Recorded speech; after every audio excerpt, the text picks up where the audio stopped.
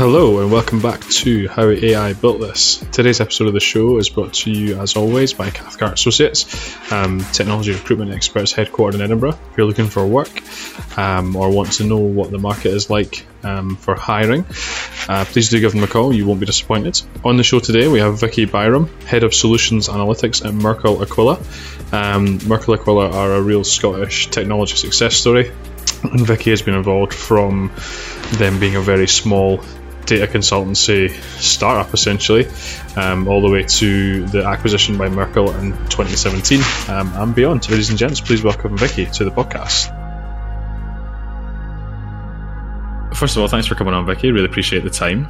No problems. We always start on education. I always explain why, but just because no one seems to have come from the same background in this strange world of data that we find ourselves in. But you went to University of Edinburgh and did a maths and stats degree, right? So that's a pretty good grounding for a career in analytics. Yeah, so I've gone the ultimate boring route of being like the maths and stats geek all the way through. So I hire people in my team who've got like really interesting backgrounds. So they've been, psychologists, or we've had people who've been kind of, doing nuclear physics at CERN. But now I'm just maths and stats all the way through, unfortunately. No, I like that. And I was going to say, did you know at the time when you picked that degree that was going to be something that could kind of potentially set you up into a career of analytics, or was it just you really enjoyed both of those and wanted to see where it took you? Yeah, it was the latter. It's kind of one of those your formative years, and just a love of maths was instilled in me from a very wee age. I had a fantastic primary school teacher, and she did a lot of experimental teaching methods in maths. And it's kind of quite funny. We were like this tiny little primary school in the middle of nowhere, but the 10 kids that have come out of it, I think about 8 of us have gone into some form of analytics. So of this kind of the way that she did her teaching. That's incredible. Yeah, it's a bit odd. And then just I had some great tutors at college as well. But I think, initially I had in my head, when you were doing math and stats, when I was doing it, because that's when dinosaurs ruled the earth, you were doing kind of maths potentially to get into teaching. So it was teaching or accountancy, or, if you were incredibly good, you might be able to be allowed to be an actuary. And I think it was kind of, that's when that was my original thought, was probably actuary type space. But luckily, as I was kind of getting into analytics and starting my kind of like my stats career, then this world of analytics kind of just came into view, which was kind of, really interesting. So it's kind of a lot less theoretical and a lot more applied. And that really kind of appealed to me. So. Nice. No, that makes sense. And I think that's interesting about the teaching part. I mean, I was never going to cut it as any sort of statistician or mathematician, but I had an amazing teacher up until a point. And when I stopped having that person, it just, like, from then on in, my interest just completely waned, which is a bit of a shame. Although I saw the report this week from the Scottish government that they're suggesting kind of computer science becomes as important as maths and those subjects at school, which I think is a very good idea. But yeah, you mentioned the kind of after uni, kind of the world of analytics kind of opened up a little bit, and you decided to go there. So you started your career at Deloitte, kind of working in risk. We've had a few people on the show who've had either a kind of risk background or I've worked in a big consultancy at the start. Quite a lot of them have said it's kind of a good place to start your career in terms of understanding how projects work, but also that it's so large that it can be quite overwhelming as well. I mean, how was that as a kind of first experience of work? So I suppose it's maybe a little bit more of a rewind. I got, again, a brilliant placement as the first place to kind of really try out my stats was I worked for the Information and Statistics division just as a summer job. It was a great friend of mine said, give this lass a try, she'll learn some coding pretty quickly. And I went in there and I was working in a kind of, it's kind of quite funny now how all of these things kind of come in waves. But Scotland is somewhat unique, or was at the time, of being a centralised repository for all of its kind of clinical data records. And we were doing really interesting stuff with researchers where, say, for example, someone had done like a clinical study like 10, 15 years ago, and they have probably had some sort of funding for a period of outcome to see kind of what happened to these people. But then they were kind of seeing it with only kind of longer term impacts. So we were trying to, inverted commas, find find these people through probabilistic matching methods and then working out what these outcomes were. So it's kind of fascinating pieces of work that we were getting involved with. And I had just a brilliant boss. He was just, I don't know, incredibly supportive and sort of really brought me out my shell. I get shout out to James Boyd there, but he was absolutely a brilliant person, kind of one of these people in your career who's kind of like one of your sponsors.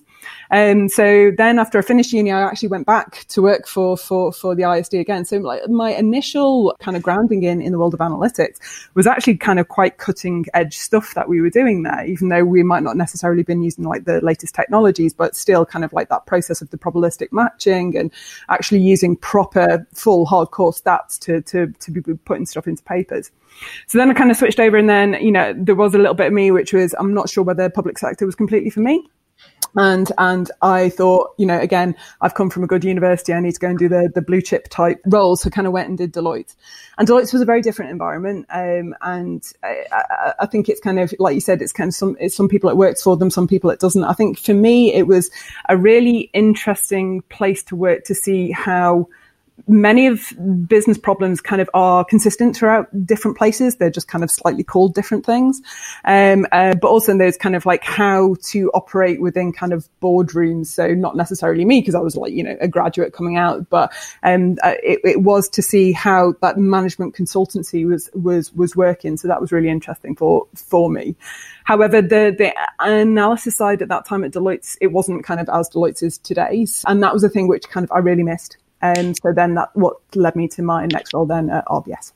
Yeah, so now we're going to go into that. So you spent a few years at RBS doing different things, but I've kind of finishing up as customer analytics manager. Yeah. And again, I kind of, not a theme, that's maybe the wrong word, but a few people that we've had on the show have worked in financial services at some point, working on kind of data problems. And I think it probably makes sense given that there's so much information at their disposal and there's a lot of kind of potential use cases in financial services. So maybe they're one of the first to really have explored it, right? So did you get to do a lot of different things there and kind of have a steer on how they use their data?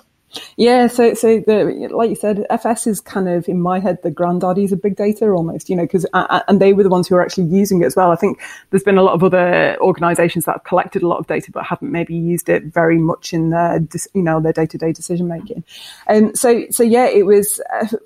I'd gone through, so the experience there, you know, replatforming exercises that you've gone through and data governance and all of the kind of somewhat, you know, people think are boring things, but actually as I'm getting older, these are the things which are fundamentally important and really, really key. And some kind of data scientists that are coming out now maybe not necessarily have that awareness or consideration, whereas, you know, you've kind of like worked in these large organizations and you've seen this go through. But yeah, I worked in lots of different areas. I went back to, so I'd started my accountancy stuff at Deloitte as well, and it was some way kind of a nagging. I never like not finishing anything. I'm a bit of a completer finisher, so and there was an opportunity to go and work actually within a finance function, but to carry on my accountancy qualification. And I think another kind of perspective that is kind of given me as an analyst was to be a consumer of the information that you get from an analytics department. And this is kind of one of the things which, you know, we've taken to Aquila now, which is this idea of data translators.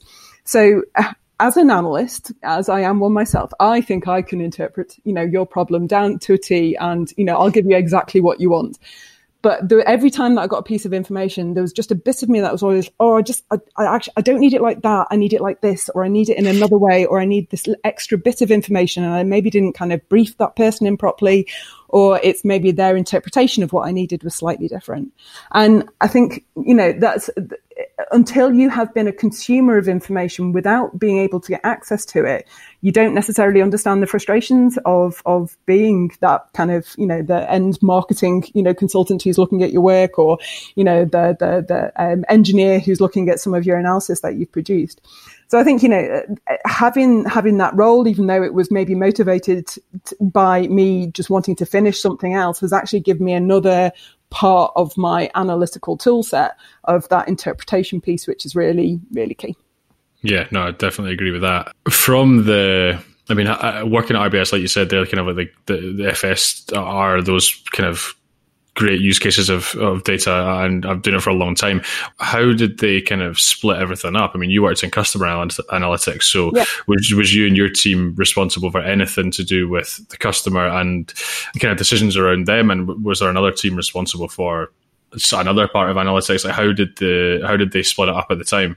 Yeah, so I'm not close to how it all operates now, but kind of, there was, an area that was looking at acquisition. There was an area that was looking more at profitability. There was an area that was looking kind of, that kind of growth and cross sell at the time, and then retention. So I initially started in the credit cards, which was a separate business at the time.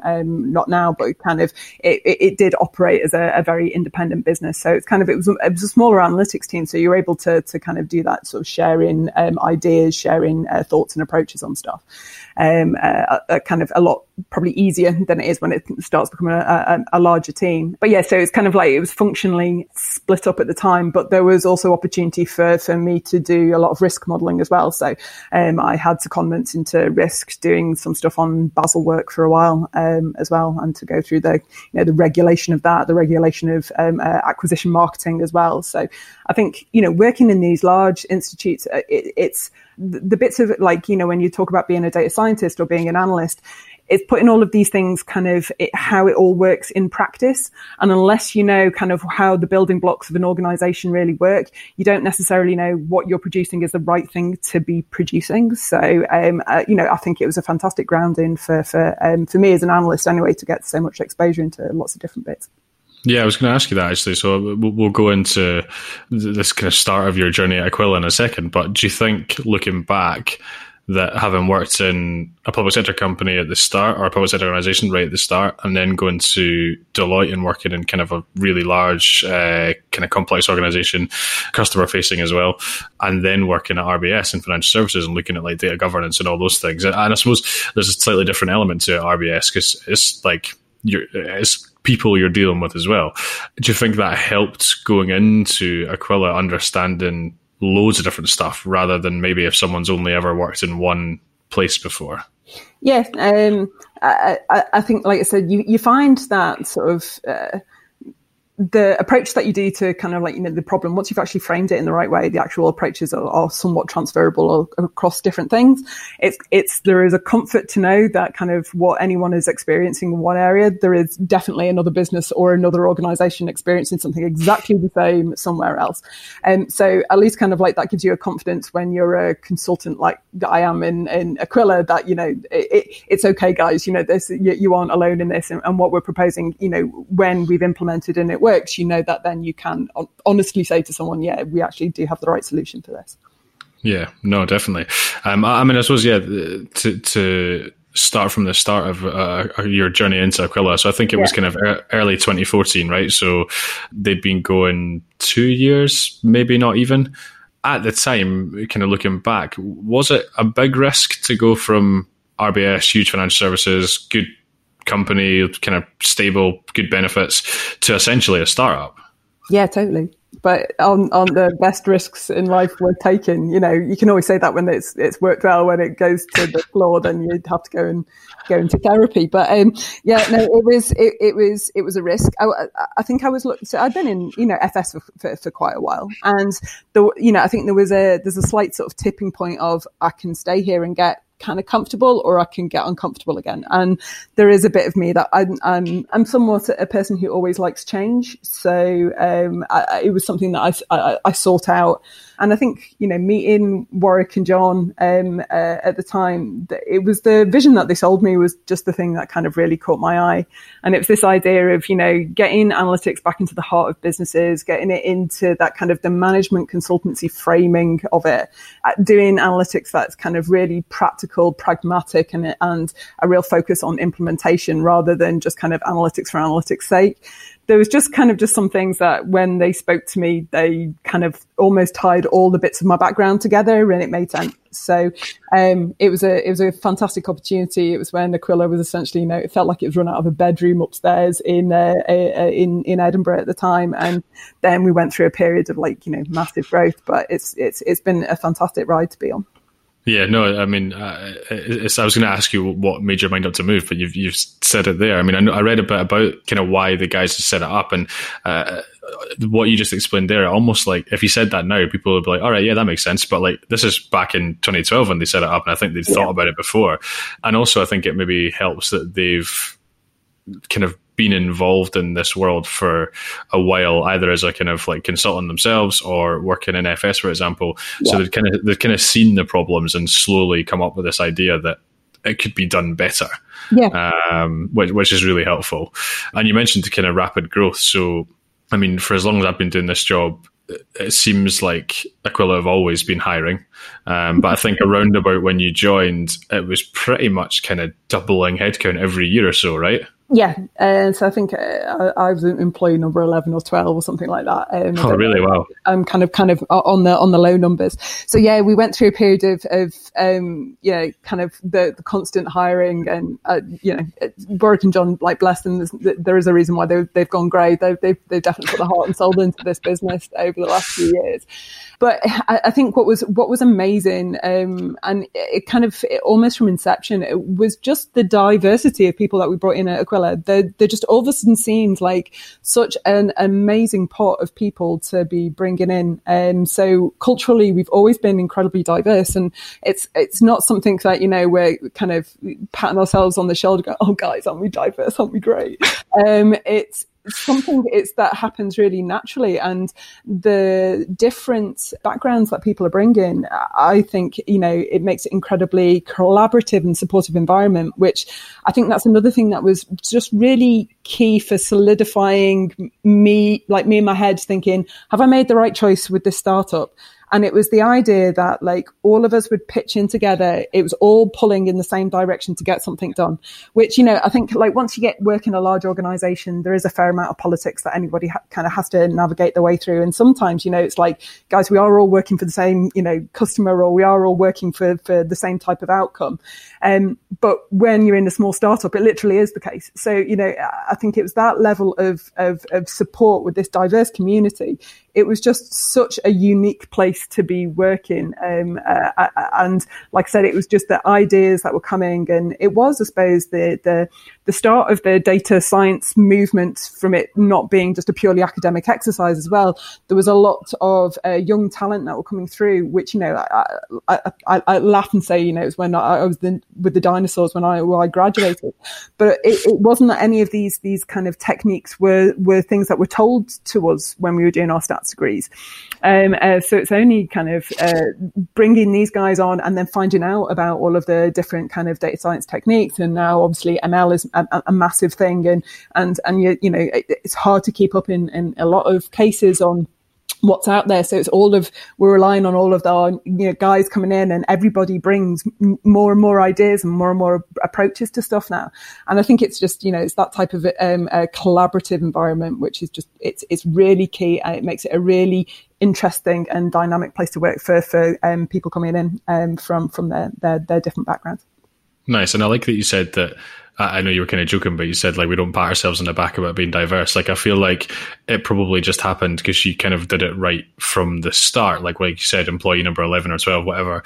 And then as it kept growing, you just kind of kept doing that.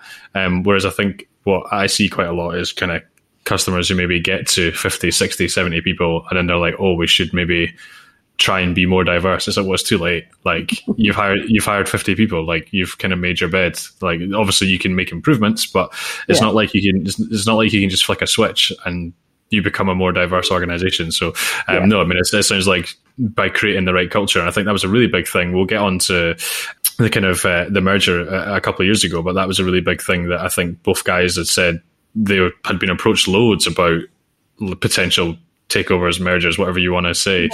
But it didn't kind of feel right with the culture. And I think you can tell that just from anyone I speak to. And we did an event with Merkle Aquila, I don't even know when it was now, a couple of years ago, but even in the office, like, and the talk that was delivered, you could just kind of tell that people really enjoy working there. So it sounds like even from when you were there at the start, that's been a big part of it. Did you even have a chance for it to feel like a startup with how much growth there was in the first couple of years? Like, did it just, yeah. Yeah, lots of squeaky bum time when it came to paying the bills and stuff at times. As always in periods of rapid growth, there's processes and procedures. Right, what are we doing today? That all happens. Of course, it does as part of a startup. But I think it's never been in a situation where there's been anything that's been catastrophic. So it's been managed really well all the way through. So. Yeah, and looking back now, was that kind of first, 12 to 18 months, maybe a little bit longer, was that the kind of like most fast-paced, kind of enjoyable part of the whole kind of journey up till now, just because everything must have been just so new all the time? Yeah, kind of crazy memories. But I remember there was one point when there were three of us coming back from a client, and we were all cycling around, and we just sort of like felt like the Red Hand Gang, kind of cycling back from our client back to the office. It's like, is this really working? But it was, and it's just it was a great community, and still is, in my opinion, anyway. Nice. And we didn't really touch on this because I think, now you kind of work as head of analytics, but yep. when you were brought in, what was the idea kind of at the time? And have you pretty much stuck to that, or has the role evolved quite a lot? Oh God, the roles, you've got to change constantly with what the market's looking for as well. So, so I wasn't brought in as head of analytics. I was just brought in as a consultant, and it was just kind of, you take on the additional responsibility. But I think kind of I've been, we call our different teams clans. We want to do kind of squads and tribes from Spotify, but we didn't necessarily want to kind of directly replicate that, so we called it something different, and because we're Scottish, we called them. I was going to say I like that more, because everyone always talks squads and tribes, and nobody in Scotland would ever use either of those words. That's what it is. Yeah, freedom. But so I was clan chief, and I've got my group of elders, and we still kind of call it that, and then my senior management team, and it was this. So once I kind of got that position, then I was able to kind of shape what I wanted to do with the team, and bring in kind of that real focus on innovation. And I think, one of the things that we've been incredibly lucky, again, is just making sure that you're bringing in the right talent, making sure that they've got the right supportive environments, for them to try new stuff. And sometimes it can be a bit of a risk, but you do it in a very controlled way. But we've done a lot of kind of different and innovative work in different fields, and we're lucky to have won quite a few awards for the work that we've done. Yeah, I was going to say, this is completely my fault, given that I'm supposed to ask you the correct questions.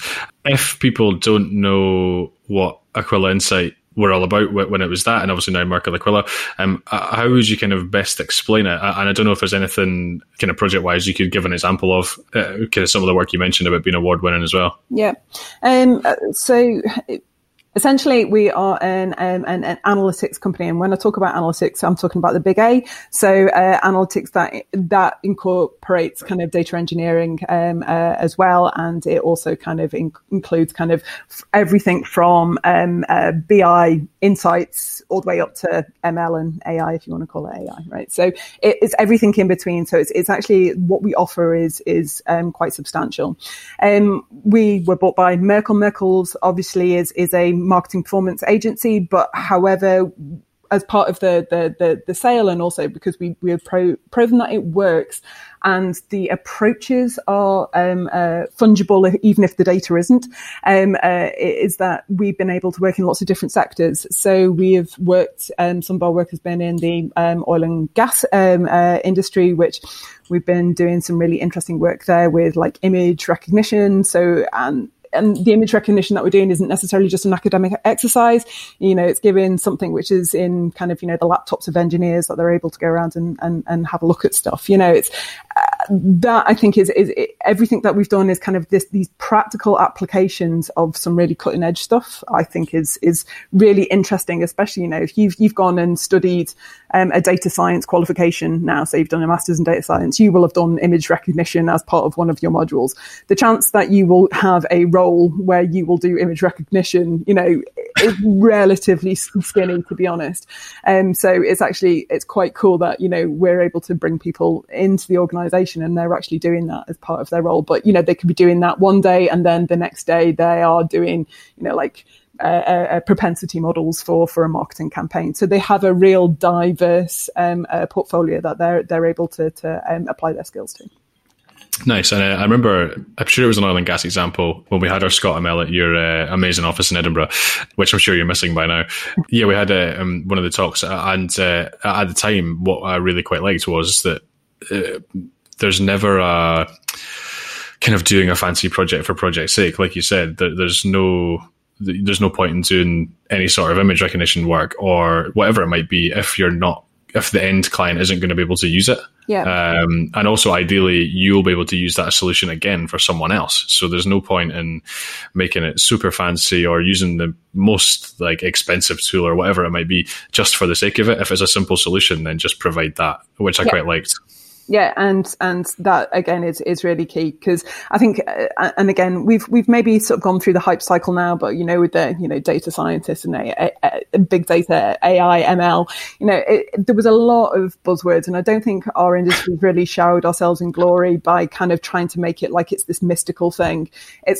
What we're doing is understanding kind of approaches to data problems to make businesses make better decisions. So what's most important is you're providing that right solution for the question. So yes, you can do something which is reinforcement learning, brilliant, knock it out of the park. You could do something which is based on some behavioral trigger data, which is just a simple 1-0 if something's happened.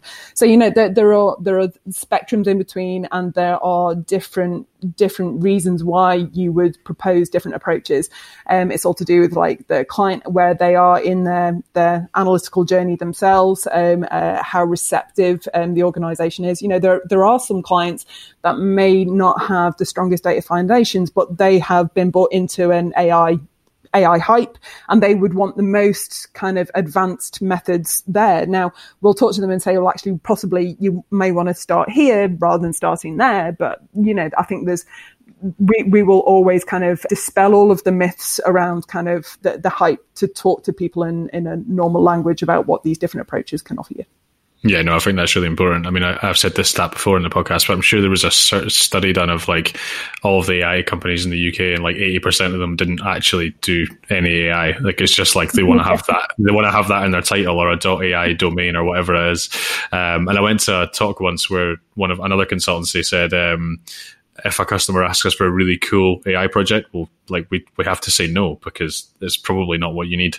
Yeah. So no, it sounds like there's a very similar approach with you and the team, which I think makes sense. And I suppose if you want people to keep coming back, like delivering value is the most important thing, right? So it doesn't really matter what that solution is, as long as it makes kind of sense for the customer at the end of the day. Yeah.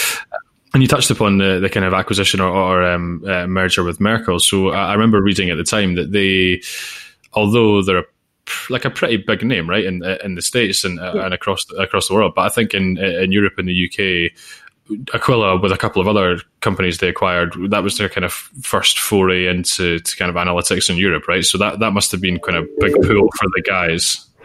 Yeah, definitely. So I think it was a pull for us for being an interesting acquisition for Merkle, but also for us going into Merkle. They had a lot of great established clients, which then they were able to a lot of kind of what Merkle does is set up a lot of the MarTechs. So analytics is almost the magic that happens between the MarTechs. So, if you put in a new, Adobe campaign system, for example, like to make that thing sing, then if you put some smart analytics behind it, then that can deliver value for your client really quickly. So I think there was a really nice symbiotic relationship from the acquisition. So they were able to now expand their offering, and we were able to get access to some great clients with some really interesting data problems. How was the actual kind of experience and transition for I suppose for you, but also the team as well? Was there any kind of uncertainty, or was it one of those things where, like you said, it just kind of worked? I think because Merkle had done a number of acquisitions in the UK already. I think they had a reasonable track record of like how to do it and do it well. And we were very much kind of masters of our own destiny. And it's kind of the integration has been relatively slow, but we are definitely fully part of Merkle. I don't think anyone who is kind of joining us now would probably think about the Aquila name. It's definitely it's a very much a Merkle experience that everybody joins joins with now. So it's, as all integrations are, there's slight bumps along the way, but there was slight. I think it's been much more of a kind of, like I said, it's been a beneficial relationship on both sides. So we've had some really interesting clients come to us that we probably would never have even kind of got into the front door of, and also we've brought some interesting names and interesting activity, which again, some of the work that we did with another organization or with some robots, it's kind of like that can be an interesting thing that Merkle can say, well, actually we do some of this interesting stuff as well, and this is really cutting edge. So I think it's been a good balanced relationship. Nice. And I think I hadn't thought about it, but having some other acquisitions under the belt probably did help, because I've definitely seen examples where like a big organization will buy a smaller company and then try instantly just change like everything. Yeah. And it just obviously doesn't work, because the reason you wanted to buy them in the first place surely was because of not just the client base, but maybe like the culture or the technical skills. So you wouldn't want to just like scrap all that straight away. So yeah, it definitely seems like it's been done the right way. And then was it around 2017 or maybe even later that you did move office as well? Well, we moved office on a number of occasions, so actually, it started to become a year itch, and then we'd move. But we then moved into kind of like our Merkle offices in 2017, early 2018, and so I think just to have just really decent office space. It's a fantastic environment to work in, and also it was nice for us to join the other parts of Merkle, kind of within Edinburgh, because we'd already done it down in our London office. Our London office had already kind of gone into the Merkle offices down in St Catherine's Dock, but the Edinburgh office hadn't done that, so it was lovely to start kind of seeing people from the other parts of the business then within a kind of a Merkle environment, rather than us just kind of maybe meeting at clients. So. Yeah, no, that makes sense, and it's definitely one of my favourite offices, and certainly in Edinburgh, maybe anywhere that we've been. Yeah. So no, it makes sense to have everyone under one roof. And I suppose we can't really get away from the COVID impact. How has it been kind of for you? I suppose as a company, but also from a customer delivery point of view, like has it meant anything's changed really, or something's just being paused? Everything's changed? No. Kind of everyone's business priorities have completely changed, so there's no getting away from there's not a single sector that hasn't been impacted by this, apart from maybe, even toilet paper producers, their numbers have gone through the roof. To COVID, you have, kind of the negative oil price that we've never seen before. It's a data scientist's dream, this predicting for a future we've never had any data points which have looked anything like this ever before. So it's been an interesting challenge. We've all been kind of set up to work remotely with each other already, because we spend a lot of our time on client site. We work with clients. So it's actually in some ways kind of quite nice that our clients adopted to the remote working as quickly as they did. And it's, kind of, it gives us a chance to work with them how we all work with each other. But there is, I desperately miss the office myself. I desperately miss being able to go and see half of my team down in London as well, which I've just not seen for in person for a while, because obviously teams can only show so many faces at once. But I think kind of from a client perspective, I think there's definitely looking for data to answer this problem. It's more kind of in that scenario planning and being able to help them in that sense. But now we're talking about kind of recovery and how they are recovering and how you use data to help them recover quicker. Yeah, and it seems like one of the very few positives that's come out of this is companies seem to be more willing to, or they really want to use data to try and help them maybe quicker than they had planned, or maybe didn't even really know. Yeah, I think kind of like the whole world's attitude to data has changed somewhat with COVID. So even down to us all kind of giving our data up to the government for COVID tracking. I doubt a couple of years ago everyone would really be sort of agreeing to that as easily as or as quickly as we have done. I also think kind of people's attitude towards this idea of kind of the data models can how robust they are and how much that you can rely on them. A-level levels we've just had recently. Obviously, we've got COVID and the modelling from there.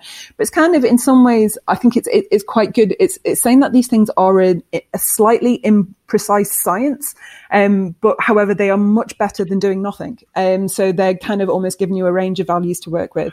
Because I think sometimes if you've never been involved with anything kind of data or modelling, there's almost an assumption that kind of you would develop some form of algorithm that gives you exactly it. And it isn't. It's kind of, you will never get a model that is going to predict something exactly. Otherwise, you have got something wrong with your model.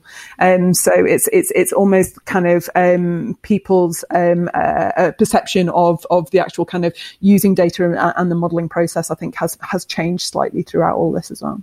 Yeah, I actually saw, it's a good point. I saw something really interesting not interesting, but that I agreed with around the kind of exam fiasco, and that someone had said that everyone seems to be blaming the model or the algorithm, and someone made a good point that the algorithm and the model were fine. It was the way it was interpreted, or the people that decided to make the final decision, which is probably, I suppose, for a company like you, it's a perfect story to tell clients. Like, yeah, we can build you these models, and whatever the answer is, you can use it as gospel, or you can use it to help you kind of inform a decision, rather than just expecting it to be like 100% bang on, or maybe how you developed it isn't right, but the answer that it gave is still not necessarily wrong. Yeah, totally, so it was trying to get that right steer on it, and not just blame the fact they used like an algorithm. Yeah, I think so. There's a little bit about the data that they used was a bit, but I think kind of the data translator part, like I was talking about earlier, that's something that's really key. Is how you actually turn your business question into a ones and zeros question, and there are several different ways of doing that. And sometimes you can go down the wrong rabbit hole, and then you can end up developing a solution which is answering that question fantastically well, but however, it doesn't actually work in practice. And the majority of analytical projects fail because of that reason, and it is because it's a data translation issue. So there's a wee bit of kind of translating the business problem to the data. But then I think there's a bit which kind of like our industry needs to focus on as well, is then how we translate what we do then to how it can be applied properly, and also the caveats of how it should be applied. So again, you know, blaming the analyst in this particular instance, it's maybe how they have translated how they can use the model or what it would actually do. So it might have been a great model, but it could only do so much. And it's kind of like, has that part been lost in translation then when it's up to Big Gav and he's given it the thumbs up and has got all of the insurances that everything was working perfectly. It's that kind of, we need to be better at explaining what our models can and can't do, and what's in scope, what's out of scope. Models aren't going to ever replace a human being, but they can do decision making at scale which no human could do. So it's kind of weighing up those two things, really. Yeah, no, exactly. And just, I've got two more questions for you, or not, one's not really a question, but you are involved in the kind of steering committee for the AI strategy for Scotland, right? So we've had a couple of people on, Katie and Brian, and I think it's been pushed back, right? But what's your involvement in that?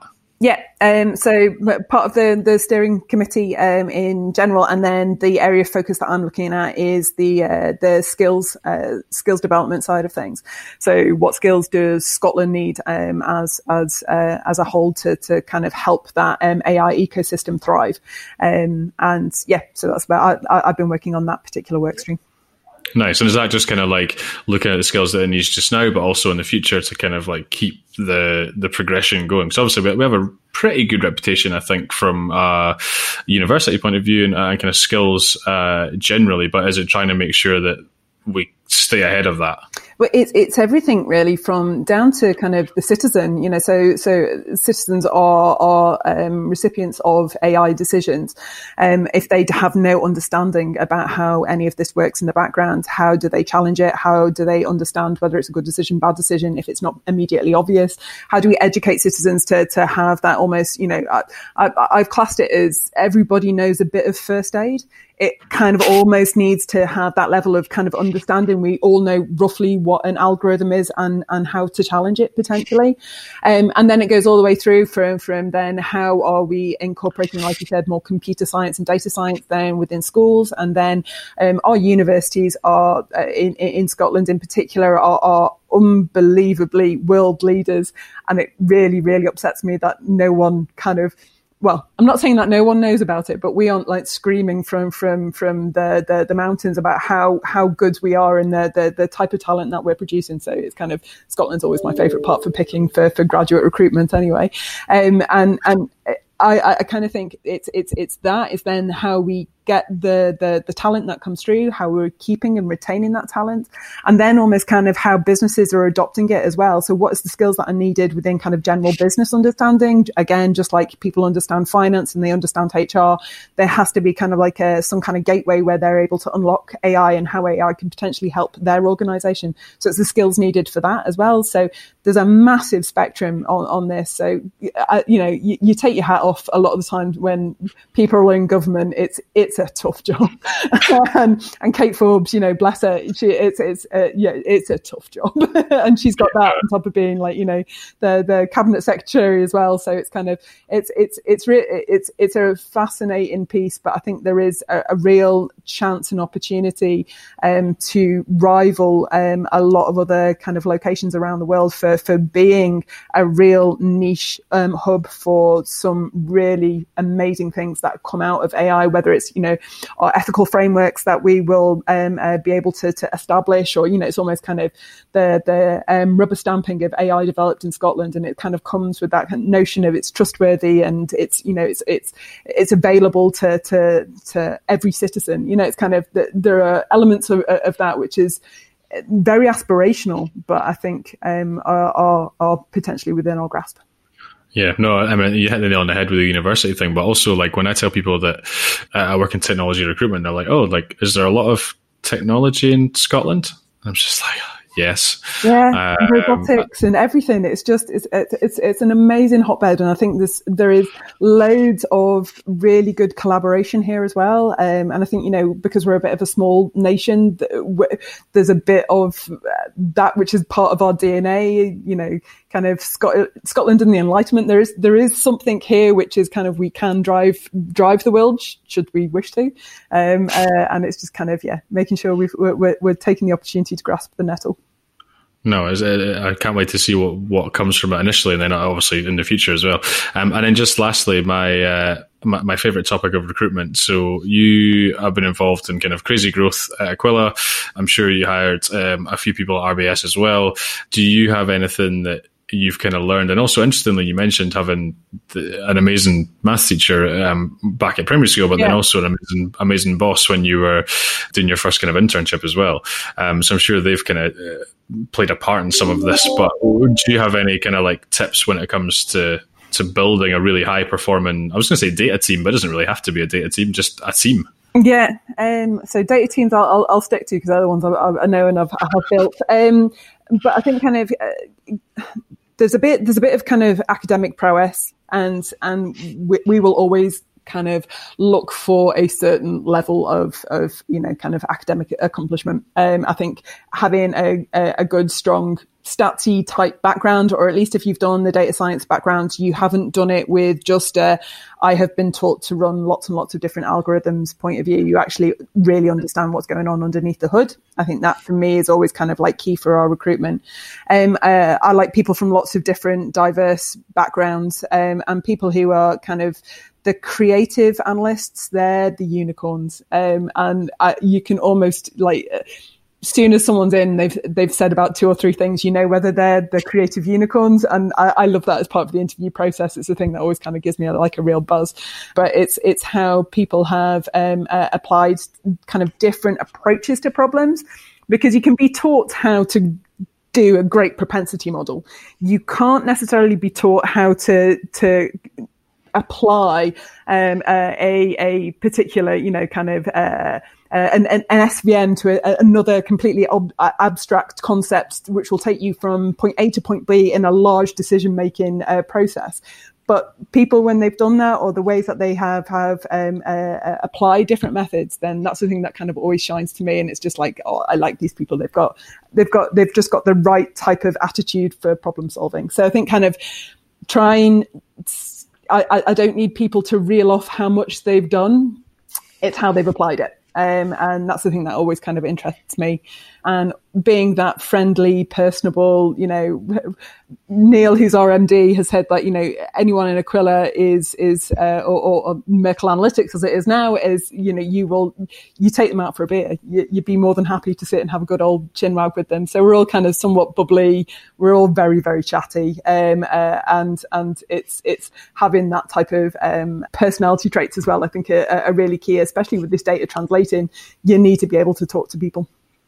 Yeah, and I suppose even more so given that you spend so much time on customer site as well. Like, you need to be able to talk to fellow data enthusiasts, but also people that you need to really break it down simple terms for them, right? Yeah, and it's banging the analytics drum again is another thing which I talk to my team about. We all kind of think logic will always win the argument, and it's not. It is unfortunately hearts and minds. So it's kind of telling them again, and then telling them again, and it's trying to get that kind of rhythm of when you're doing your presentations, that it all comes back to things people know before you're taking big jumps off into something into the unknown. Bring it back to what they know, take them somewhere else, bring it back to what they know. And that's always kind of it's a good way to kind of keep people engaged. Yeah, no, I agree. All right, fantastic. Well, thank you very much for joining. I really do appreciate the time. When we get everything posted, I'll make sure to tag the Merkle page, right. Obviously link to your profile if anyone wants to follow up and have a chat about anything we've talked about. And thanks again for joining. Yeah, no worries, Liam. Nice to meet you. That was another really good chat, I think. Super interesting to hear kind of Vicky's take on moving into the startup world, really believing what the team were trying to do, and essentially being a huge part of that all the way through to today, and also hearing how they've adapted to COVID and some of the challenges just kind of being in that space of hiring data people at scale. So really enjoyed chatting to Vicky. Thought it's just another example of a great Scottish technology company doing really interesting work in data. So really appreciated her time. Thank you to Cathcart Associates for continuing to sponsor the show, and of course thank you to you for listening. Until next time, I'll see you later. Bye.